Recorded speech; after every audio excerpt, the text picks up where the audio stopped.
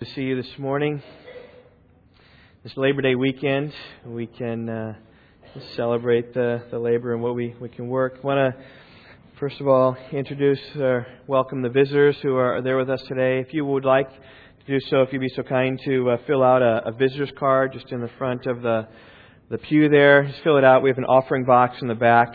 You can fill that out. We'll follow up however you would like us to follow up, whether you want us to visit you, call you, do nothing. That is just fine. If you could do that, that would be wonderful. It's a way to help us record your visit and to welcome you. Secondly, just want to remind you all, small groups are going to begin again. For those of you visiting again, this is a great way to be involved in the church, just a smaller group of people. We don't have all the details. I don't have them in terms of where people are meeting and what groups are meeting, but it'll be much the same as last year. I'll put that out in the weekly word. You'll be able to get that coming up. Would encourage you to be involved and engaged in that. Well, let me pray for our time in the Word this morning. Lord, I am very aware that I'm a mere man, God, formed to the dust of the ground, and that, God, Your Word is life. It is the very Word of God. It's living and active and sharper than any two-edged sword. And God, apart from Your Spirit, though coming at this moment, that sword is a blunt and dull sword. God, but with Your Spirit coming, it is a sharp sword to pierce deep into our hearts and to encourage us in the gospel. God, to give us eyes to see and ears to hear. And so, Lord, that's what I pray right now, that You would, God, help this time where we just open Your Word and explain it and understand it. I pray that Your Word would come through powerfully into each of our lives, that we would see You afresh. And Lord, that we would, God, really respond. I was challenged in prayer meeting this morning, as Darren asked, how has the Word changed you this past week in a tangible way? God, I confess how hard it is to think of ways. And so, Lord, I pray even today, right now, that there would be something said that could affect us, that we could apply this week on the basis of what You have said in Your Word.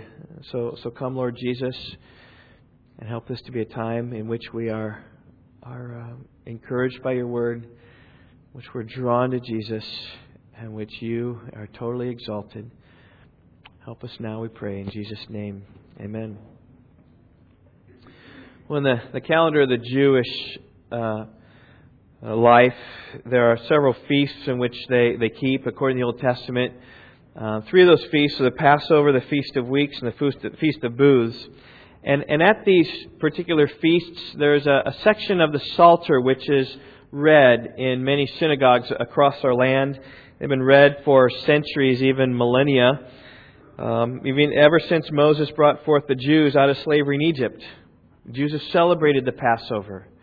And they've celebrated the harvest. They've celebrated the Feast of Booths to continue to remind them of what took place in the Exodus. And there are these Psalms, Psalm 113, 114, 115, 116, 117, 118. These 6 Psalms together form what is known as the Egyptian Hallel, the praise of coming out of Egypt and into the Promised Land. And these Psalms are read often in the Jewish flavor of their calendar year. And so this morning it's our privilege to look at the first of the Egyptian Psalms, Psalm 113. So if you haven't done so already, I invite you to open to Psalm 113. In the past few weeks in the summer, we've been just looking at various Psalms, and there's been a pattern in recent weeks about these Psalms. These Psalms have all begun with praise and ended with praise. We looked at Psalm 103, which began, "Bless the Lord, O my soul, and all that is within me, bless His holy name." And it ended in verse 22, "Bless the Lord, O my soul." Psalm 105 we looked at. It began with a call to give thanks. "Oh, give thanks to the Lord and call upon His name." And it ends in verse 45 with a simple, "Praise the Lord." And we looked at Psalm 106. It begins with a call to praise. "Praise the Lord." It ends with a similar refrain in Psalm 106, verse 48, "Praise the Lord." And we didn't look at Psalm 104 this time. I preached on that several years back, so we skipped that psalm. But it was a call to praise as well. Psalm 104, verse 1, "Bless the Lord, O my soul." And it ends with, in verse 56, "Praise the Lord." Our psalm this morning is similar. It begins with praise and it ends with praise. Look right there, verse 1, praise the Lord. And verse 9, how it ends, praise the Lord. This is Alleluia, that word that is the same in every language. Hallel, to praise Yah, the Lord. And maybe we could call these sandwich psalms, beginning with praise and ending with praise. And in the middle we have meat. And in every instance, the meat is the reason for the bread. In other words, we praise the Lord, we thank the Lord, we give honor to His name, we bless Him because of everything in the middle of the psalm. Psalm 103, it's the blessings that God has given to us that call us to praise the Lord. In Psalm 104, it is the marvelous wonders of His creation that calls us to praise the Lord.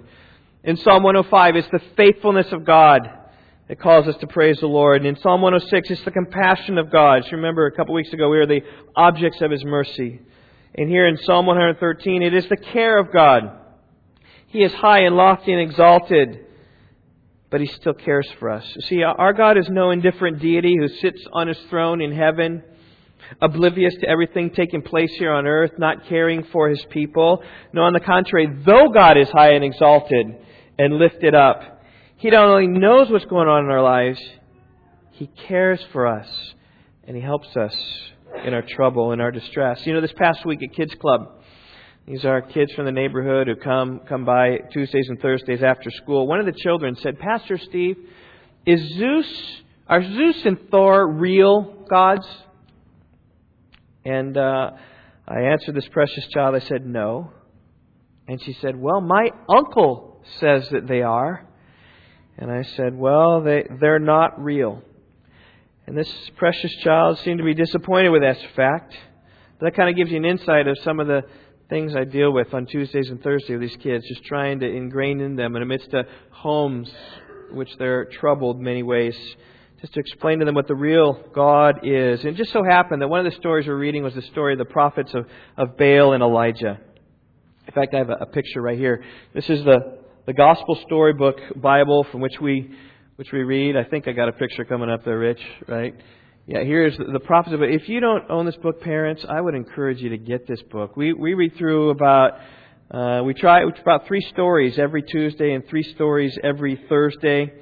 And we just teach them about the kids. And what's great about this, it tells the stories of the Bible, but it always points you to Christ. It's always pointing to Jesus. It's always pointing to the gospel. Well, the story we read here was a great opportunity to reply to this child who thought that Zeus and Thor were real. Remember the prophets of Baal. 850 of them battled against Elijah. Elijah says, okay, well, let's make this challenge. Right, let's build 2 altars, put oxen upon it, put wood underneath it, and you call to Baal, your God, and see if he answers by fire.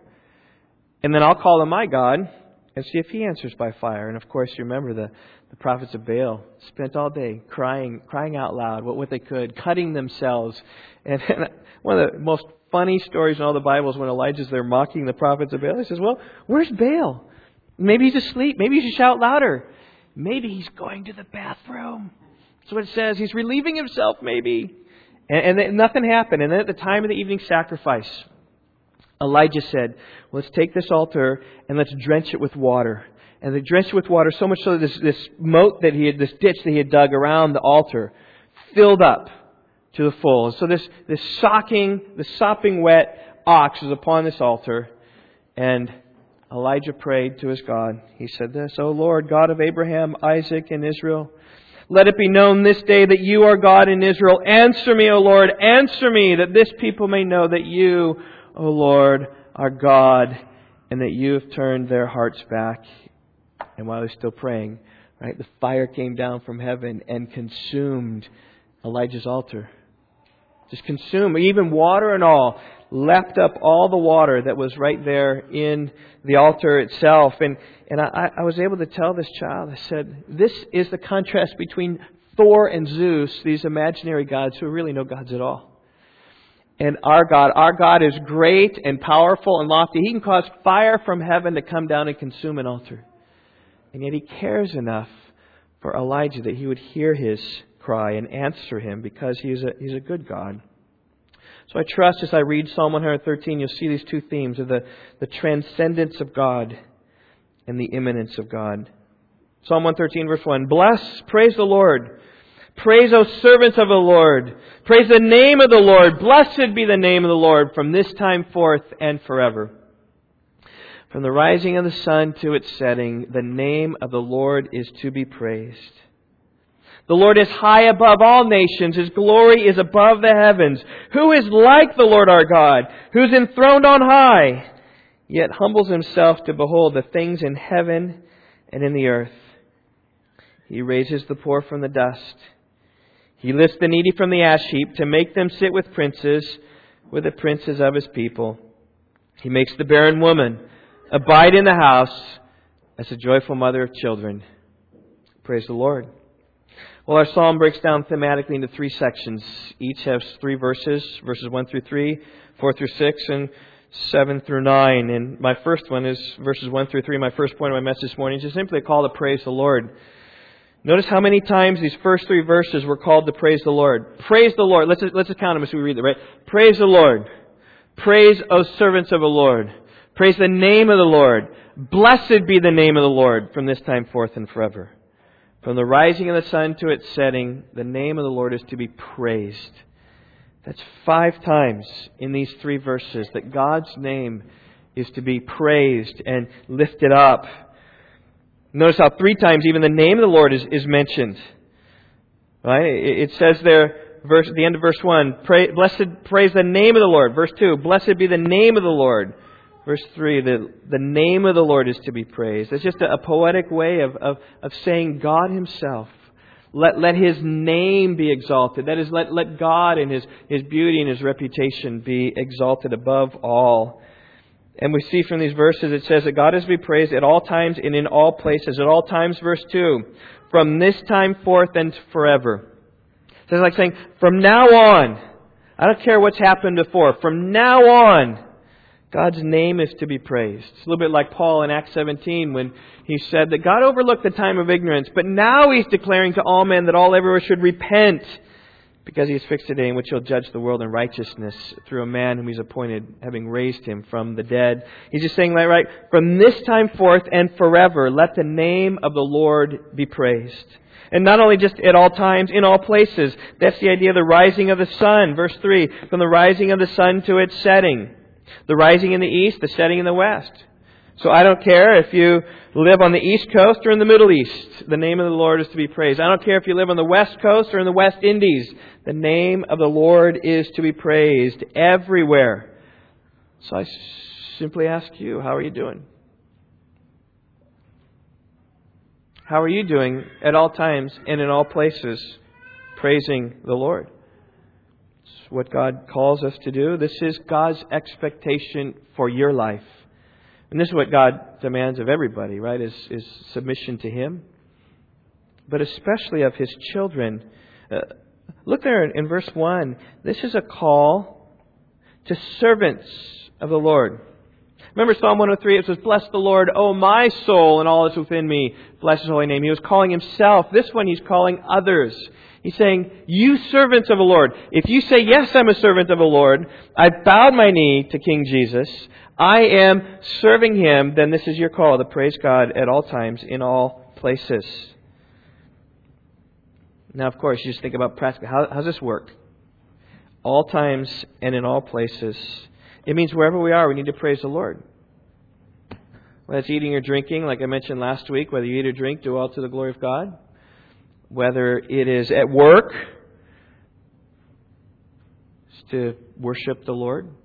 Now, when you're alone, or maybe in your car, or maybe at church, it can be done in singing, but it also can take place in speaking to one another. Say, after our service, when you have opportunity to speak with each other, just the words you say should give glory and honor to God. But this must take place when you do your activity, right? When you're walking about, when you're driving, when you're reading, or maybe you're running. Wherever you are, God's name is to be praised. And that could take forms in front of the Grand Canyon, just seeing the awe and the wonder of that. You can just whisper a sigh of awe. What a wonderful, magnificent God we serve. Or even as mundane as maybe children doing your homework, reading your biology book.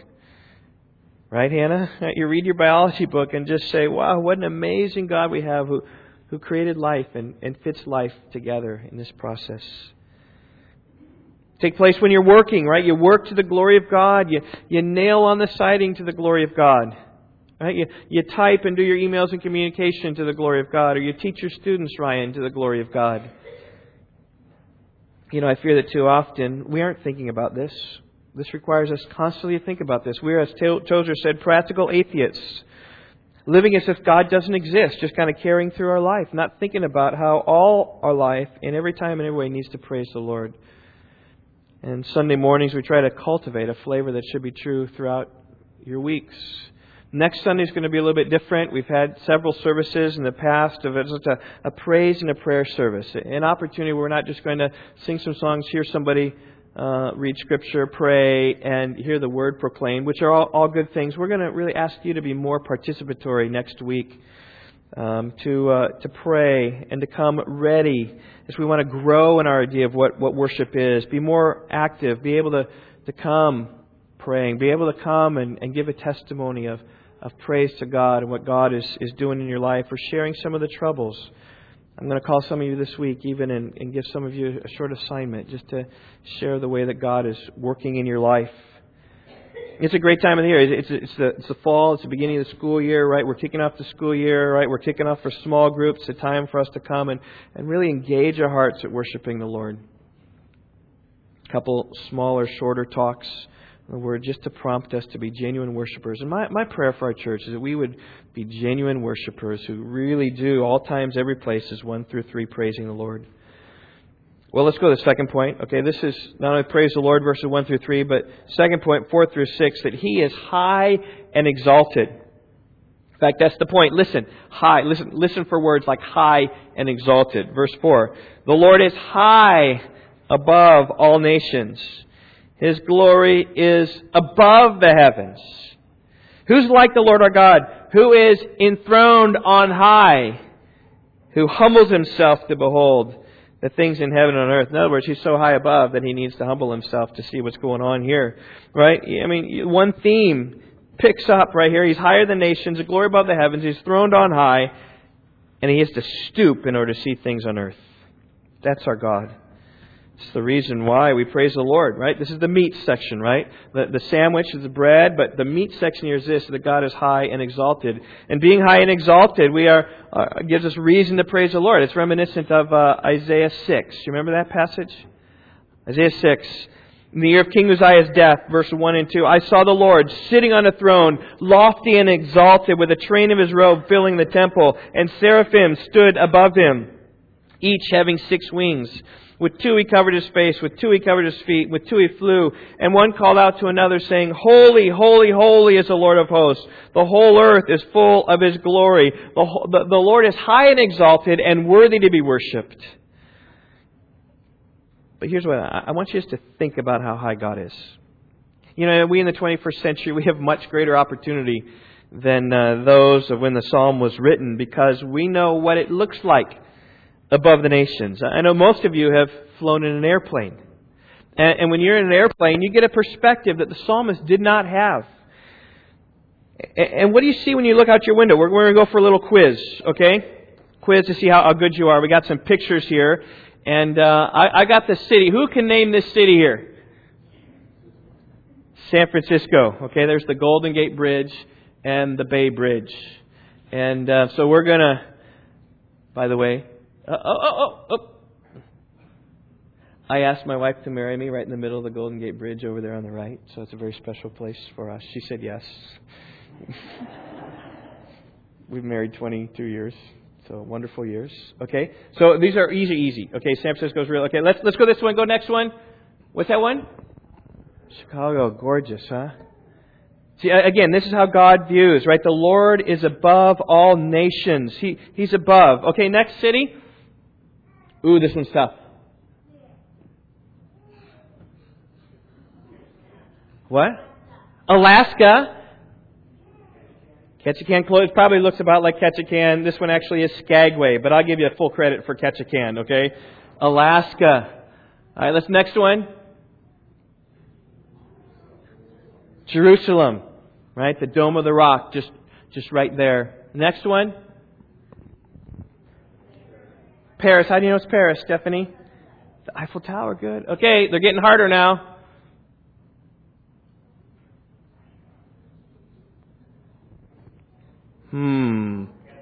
Kathmandu. This is exactly... I mean, do you see what a mess that place is? In fact, by the way, you can pray for me. I'm going to be flying in there in about 7 weeks or so. I just purchased tickets this week to go train pastors there. But that is just how it looks, and it is a mess. And so we'll get later in the psalm. It says, He raises the poor from the dust and lifts the needy from the ash heap. It is dusty, and it is an ash heap in Kathmandu. And when God, it says He's above the nations, that's God's view of us. Right there. But it's not really accurate, because the next phrase, right there in verse 5, right? It says His glory, verse 4, it says His glory is above the heavens. So let's maybe back off a little bit. The next phrase, where is this taken from? And what's that a picture of? The space station, and what's it looking on? Italy and the boot. Okay, this one's a little tougher. Go ahead, this next one. Where's that? Who's got it? Huh? Egypt, and that's the Nile. All the life towards the Nile. And so this is closer to God's view, but we're still not there yet. We think about God's view, because God is above the heavens, so He's higher than this. So let's go to the next slide. This is as seen from the moon. This is more what God looks like when He sees us. As from the moon, and there we are on the star. But actually, we can do better than that. I told you a couple of weeks ago, Voyager 1, the spacecraft launched in 1977 to study the outer solar system. Traveling, and I made a mistake last time, it's traveling 10 miles per second. 10 miles per second. It's traveling that some 325 million miles a year. And it took about 13 years, 13 years, 1990... Voyager was kind of near the end of its mission as it was nearing the outer planets. And so NASA commanded the probe as it was traveling away from the Earth to turn around and take pictures of the planets. It was fearful that the sun might even destroy the camera. So they kind of took the other planets first and then said, look back at the Earth and take a picture of the Earth from 3.7 billion miles. Here's a picture of the Earth. You see it? You see it? You think you see it? Okay, let's go to the next slide, and that's right there. That's like a pixel. And this is the best resolution that we had at that point. Just a teeny pixel. In fact, that has been called the pale blue dot. You can just look that up on the internet, pale blue dot. This is a famous picture from there. That's how God sees us, because He exalted above the heavens. But that's not even quite real either as well, because God is higher than the edge of our solar system. It's not like you got Pluto out there and God's house is right beyond Pluto, because God is beyond that. So here's the next picture. Okay, this is what's that called again? It's the Milky Way. And by the way, this isn't the real picture. This is just cataloging all the stars that we have and kind of putting them in there, and then maybe interpolating the hundreds of billions of stars that we have. But this is the best guess of what we have. This is a scientific recreation of it from an angle how the Milky Way would look like on top, and our solar system is less than a pixel in here. And so when God is high above the heavens, that's not quite real either, because our galaxy has hundreds of billions of galaxies, and even God is beyond that and outside of that. And one of my favorite things in astronomy is the Hubble Space Telescope.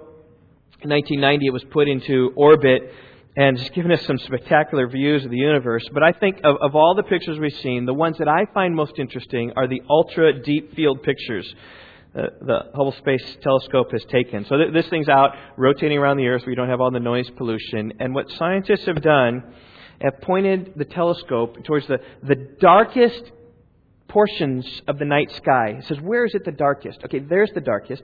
And let's focus in just as far as we can into the darkest regions of the solar system, of the universe, and this is what we see.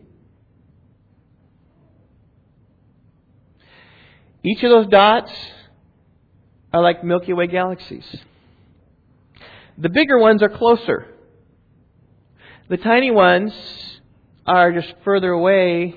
Now you've got other things in here, globular clusters and nebula and all that kind of stuff, but that's what it looks like in the deepest, darkest recesses of the smallest sliver of our night sky.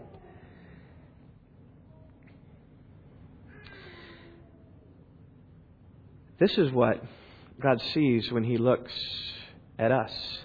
So picture one of those galaxies out there. Picture that, the Milky Way.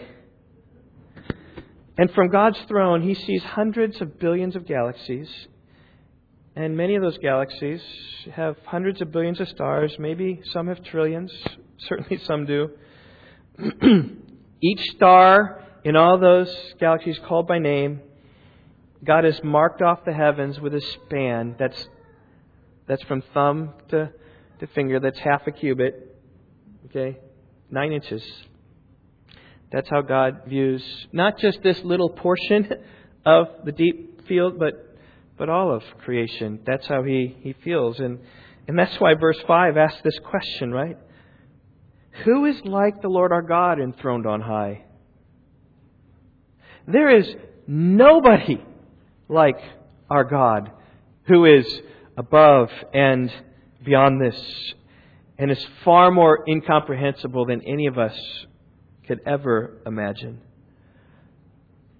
In fact, let's just leave that up for the rest of my message. I just want you to be reminded of the transcendence of God.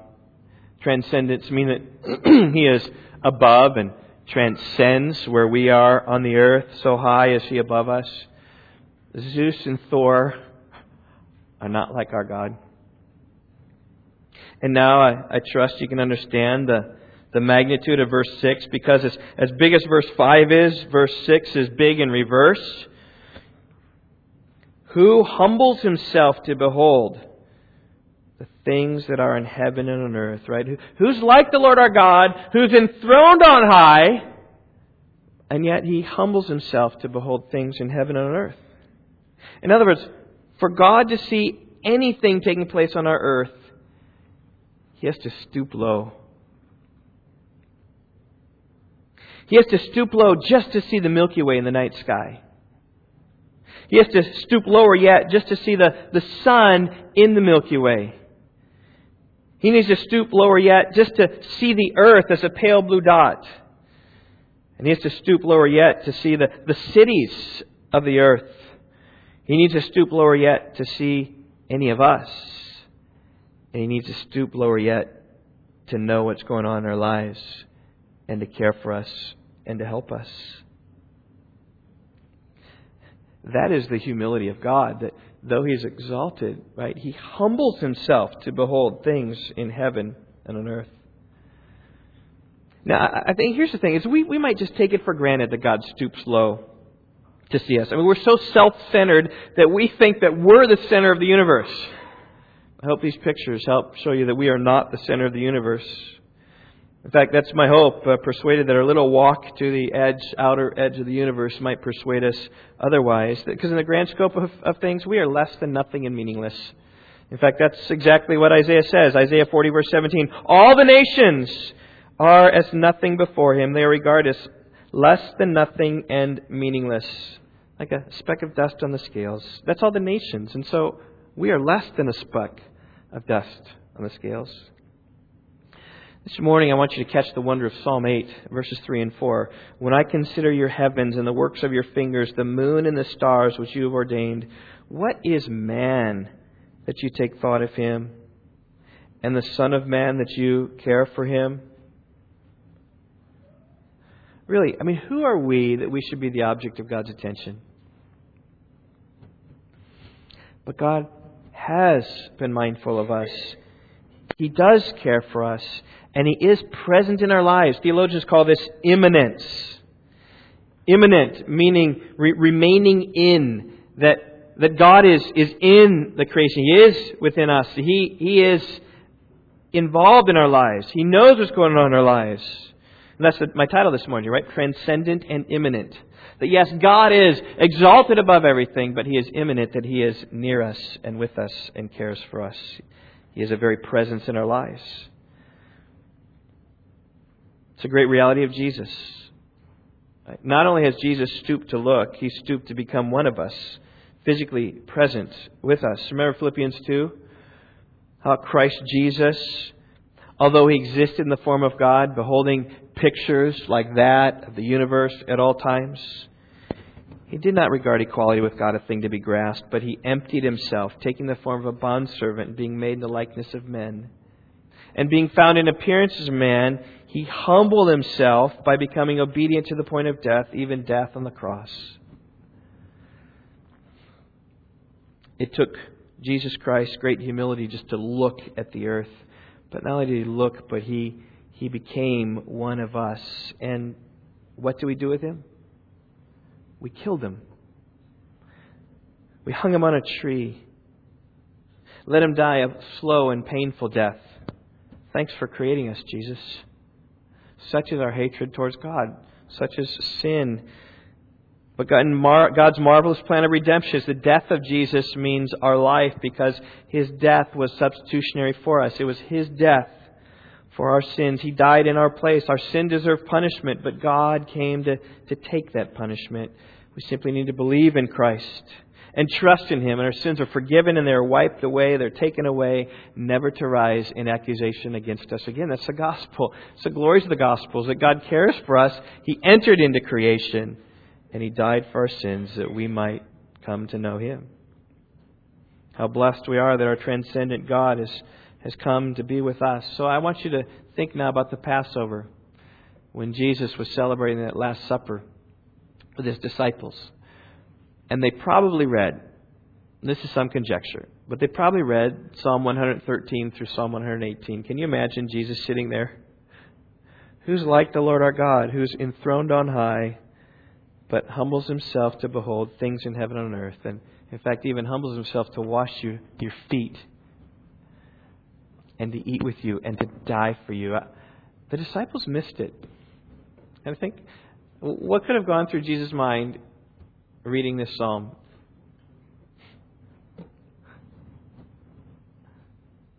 These people don't understand. And I just say, church family, do you understand? Are you like those disciples who've missed it? Do you understand the humility of our God to come and die for us? Well, let's turn to my third point, and it kind of continues this theme from verse 6 through 7 through 8. Not only is He high and exalted, verses 4 through 6, but He helps the humble.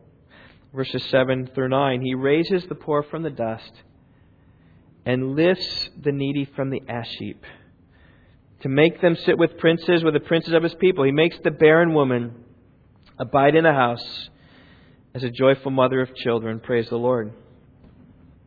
In these verses we see God raising the humble. They may be poor and in the dust, verse 7. They may be needy and in the ash heap, verse 7. They may be barren and childless, verse 9. But in each instance, God takes these lowly people and He raises them up in their distress. He helps them. He either lifts them up, is what verse 8 says, or He blesses them with children, what verse 9 says. And the general principle is this. It's all about the Bible. That God looks with favor upon the humble. He looks with favor upon those who are distressed, right? When Jesus looked out upon the multitudes and they were distressed, as sheep without having a shepherd, He felt compassion for them. God has compassion for the lowly. Isaiah 66:1, thus says the Lord, heaven is my throne and the earth is my footstool. Where then is a house you could build for me? And where's a place that I may rest? For my hand, God says, made all these things. Thus all these things came into being. I'm high and exalted. I created everything. Heaven's my throne. Earth is merely my footstool. What are you people going to do? Build for me. And then He says this, but to this one I will look, not to the one who builds him a great house, not the one who does great things for Him in the fame of His name. This one I will look, who is humble and contrite of spirit and who trembles at my word. It's these two themes again, right? God creates everything, but He looks with favor upon those who are humble. Contrite of spirit, that means hating your sin. Broken in spirit. Pleading to the Lord. Isaiah 57 verse 15 says the same thing. For thus says the high and exalted one, who lives forever, whose name is holy. I dwell on a high and holy place. And also with a contrite and lowly of spirit, in order to revive the spirit of the lowly and to revive the heart of the contrite. Again, God is high, but He dwells on high and He dwells with the lowly. God doesn't just dwell with the middle class, the hoi polloi. He dwells with the lowly, those who are contrite of heart, those who hate their sin and crying to Him for mercy and know that they are dust and ashes themselves and need all strength from God. As James 4:6 says, God is opposed to the proud but gives grace to the humble. You know, everyone loves a Cinderella story. March Madness comes around, you love those smaller teams who come and win some kind of great game. Or the Cinderella story, when someone comes out of nowhere to do something great, Abraham Lincoln. Loved by all. Born in a one-room cabin in rural Kentucky, he was the first one in his family to learn how to read. And yet he arose to be President of the United States of America and exerted great leadership in trying to lead us through the Civil War. Herbert Hoover has a similar story. A few years ago, our family visited his birthplace, coming back from California on our trip right in Iowa. I forget what town that was in. Do you remember the town? I don't know the town. Some town in Iowa. We had all these small towns in Iowa. The Herbert Hoover Presidential Library is there, and it kind of shows, I think, the very house in which he was born. 2-room cottage in Iowa. They were Quakers. Showed the church in which they would meet and seek the Lord. Nothing remarkable about his upbringing, yet he became a self-made millionaire who rose to the presidency. And if you look, these stories are all around. And in the Bible, there are some stories of those poor and needy who rose to great prominence. Think Joseph comes to my mind initially. And he rose from humble beginnings to be second in command in Egypt. Now, when you think about Egypt in Bible times, think about the United States of America, the most powerful nation on the planet because of the Nile River and because of the prosperity they had. They could build those pyramids because they had the wealth to build those pyramids. And his family had some measure of wealth, right, possessing flocks and herds, but when he was sold into slavery by his brothers, none of that came in to help. Right? And even in Egypt, shepherds were despised. That's why they settled the land of Goshen, away from the Egyptians. Right? Okay, you shepherds, we don't like shepherds. You're out there. And his wealth didn't help him when he was sold into slavery, but God had a plan. God sent Joseph ahead to save Israel, and the path to prominence was down and then up. Because he went down. He was wrongly accused, wrongly imprisoned, forgotten by those who made promises to him to tell the governor to get him out of jail when he interpreted their dreams. But God was with Joseph those many years. I forget how many. 14, 17, 19 years. He was in prison, I forget, a long time. He went through the valley before he was ascended to vice president. And the Bible clearly says that it was God who raised him up to be Lord of all Egypt. Genesis 45, 8 and 9. And indeed, God raised him up to sit with princes. Or David, think about him. He too was a shepherd from the lowly city of Bethlehem, which Micah 5:2 says it's too little to be among the clans of Judah. It's like a little town that is hardly even worth noting. It was Bethlehem. David was the youngest of his brothers. When Samuel came to anoint the next king of Israel, he said, Jesse, come, I want to anoint one of your sons. And Jesse said, okay, I'm going to gather my sons. And Jesse gathered his 7 oldest sons, not even thinking about David, the little pipsqueak who was out there shepherding the sheep. And Samuel went through every single one of the sons, and God said, not him, not him, not him, not him, not him, not him, not him. Do you have any more? Oh, there's one more, but surely he's not the one because he's a little guy way out there. Well, I'm not going to sit down until he comes. And so they brought him back, and indeed, David was the one. The one whom God raised up to be king of Israel. The one to whom God said, I took you from the pasture, from following the sheep, to be ruler of my people Israel. And I will make you a great name like the names of the great men who are on the earth. This is 2 Samuel 7, by the way. When your days are complete and you lie down with your fathers, I will raise up your descendant after you who will come forth from you, and I will establish his kingdom. He shall build a house for my name, and I will establish the throne of his kingdom forever. Your house and your kingdom shall endure before me forever. Your throne shall be established forever. He took this little poor shepherd boy and raised him from the dust and from the needy, and he sat with princes, with the princes of his people. So much so that David, the Davidic throne, will last through eternity. That's what God does. He takes lowly people and He raises them up. And the truth to be known, the story of David in some regard is the story of all of us. See, the path in the kingdom begins, into the kingdom of God begins low. We don't come into the kingdom because of our merits and accomplishments. Joseph or David, they didn't come because of their accomplishments and ability. No, we come humble and repentant over our sin. We come on our knees pleading for mercy at the cross. And what does God do? God lifts us up. And God adopts us into His family. According to Romans 8:17, that we are made joint heirs with Christ. That means that Christ, as Christ, will inherit the whole universe. So we also, with Him, as fellow brothers, will inherit the entire universe. It's called the inheritance. The Bible speaks much about the inheritance.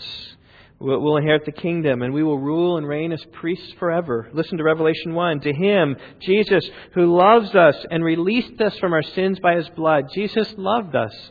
He released us, forgiving us. And He has made us to be a kingdom, priest to His God and Father. To Him be the glory and dominion forever and ever. Amen. And I think the idea there of priests is that we'll be able to go directly to God and we will commune with God as a priest does on behalf of people. And Revelation 5, 9 and 10. Worthy are you, the Lamb of God, to take the book and to break its seals. For you were slain, and you purchased for God with your blood men from every tribe and tongue and people and nation. You have made them to be a kingdom and priests to our God, and they will reign upon the earth. See, every believer in Christ has come up from the dust, and God has raised us up to this great position which we have worked nothing for. But it all begins with a humble heart. So really a point of application. Is your heart humble? Do you have a humble, lowly path to God? You want to be used of God? The way to be used of God is down. It's use faith with a little, be faithful in much. And God says, are you going to be faithful with a little? God says, how do you look at your own sin? Is there pride in your heart? And I just say, church family, seek His face upon your knees and trust the Lord to accomplish great things through you. Jeremiah 45 verse 5. Are you seeking great things for yourself? Seek them not. Rather, Micah 6:8. He has told you, O man, what is good and what the Lord requires of you. Here's what God requires of every single one of us. To do justice and to love kindness and to walk humbly with your God. That's what God calls us to. A humble life before the Lord that just serves and waits for Him to bring us up. And that's the picture here of verse 7, right? Raising the poor from the dust and the needy from the ash heap. You know, ashes in the time of Israel were often used for repentance. You know, when Job was afflicted, he went out on the ash heap and he put ashes on his head. They covered themselves with sackcloth. Right? He's taken the lowly, the repentant, who's dumping ashes on themselves, a sign of repentance.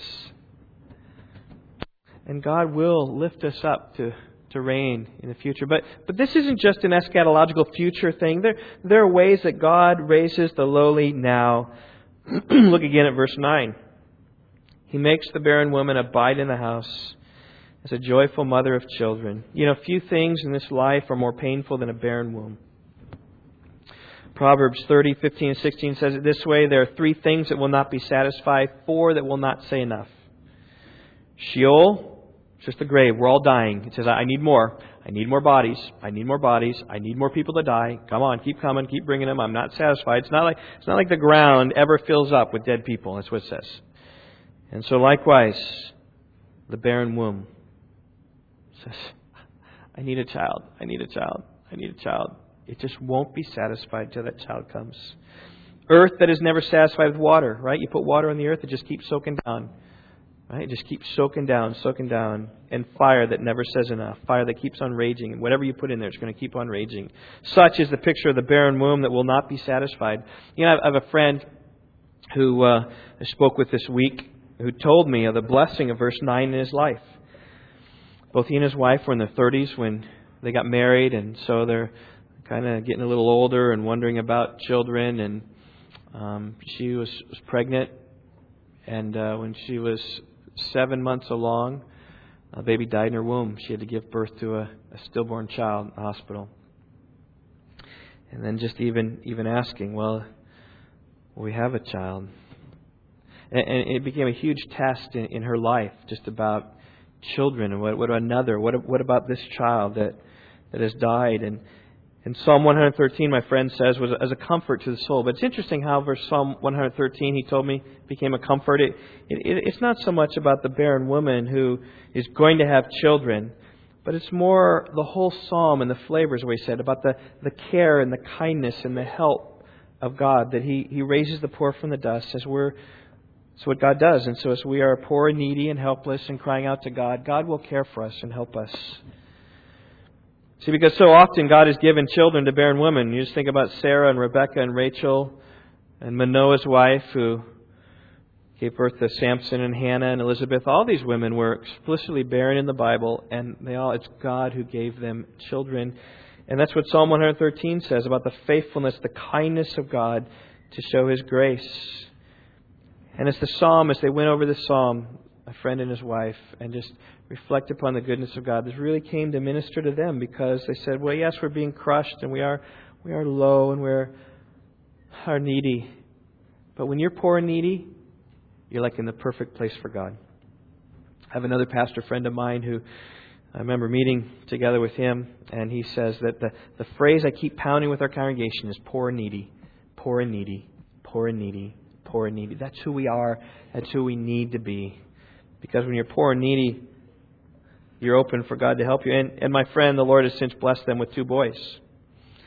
God has shown them favor. And that's a clear message for us this morning, right? Do you need God's help?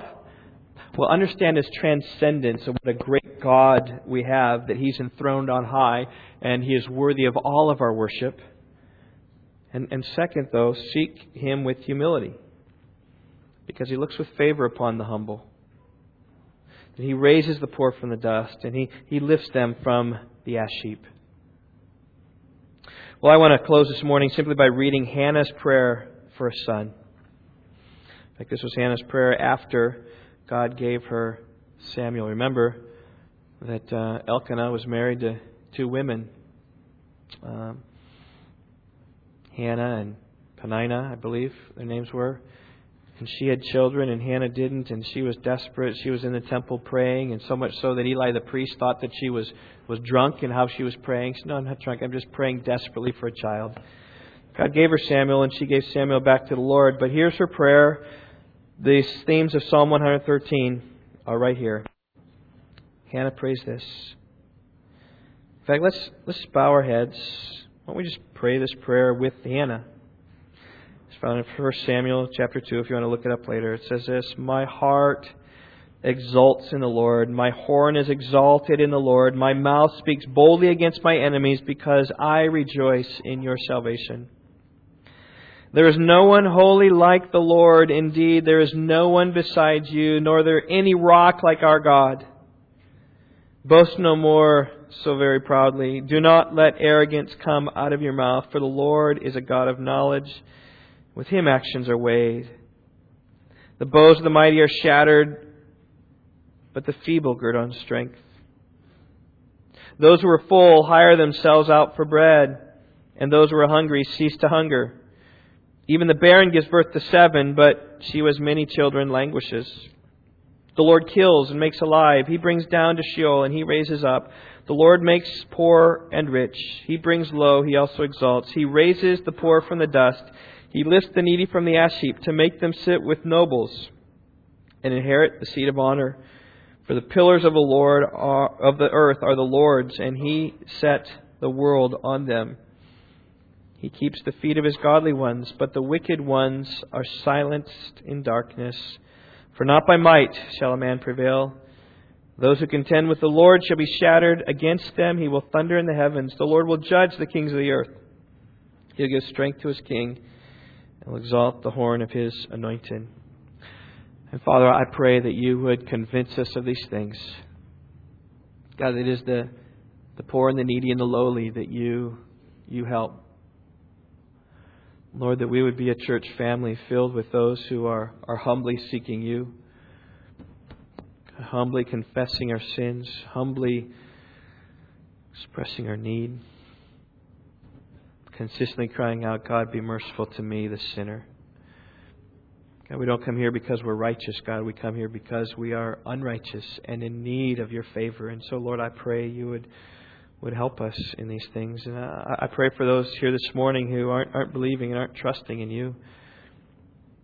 I pray, Lord, that they would see, that You would open their hearts to see that it's not the great heritage. I think of all the children here in our church. It's not the great heritage of coming week in, week out, year in, year out at Rock Valley Bible Church because we stand on the Bible. How proud we are.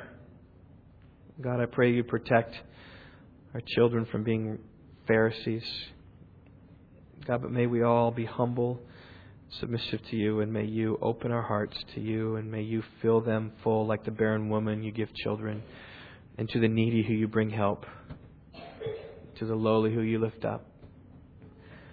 So, Lord, I pray that we would do that we as a church would be those who can indeed enjoy this Alleluia sandwich. It begins with praise and ends with praise. God, we can worship You because You're the great lifter of our souls, of our heads. Help us, O Lord, in Jesus' name. Amen.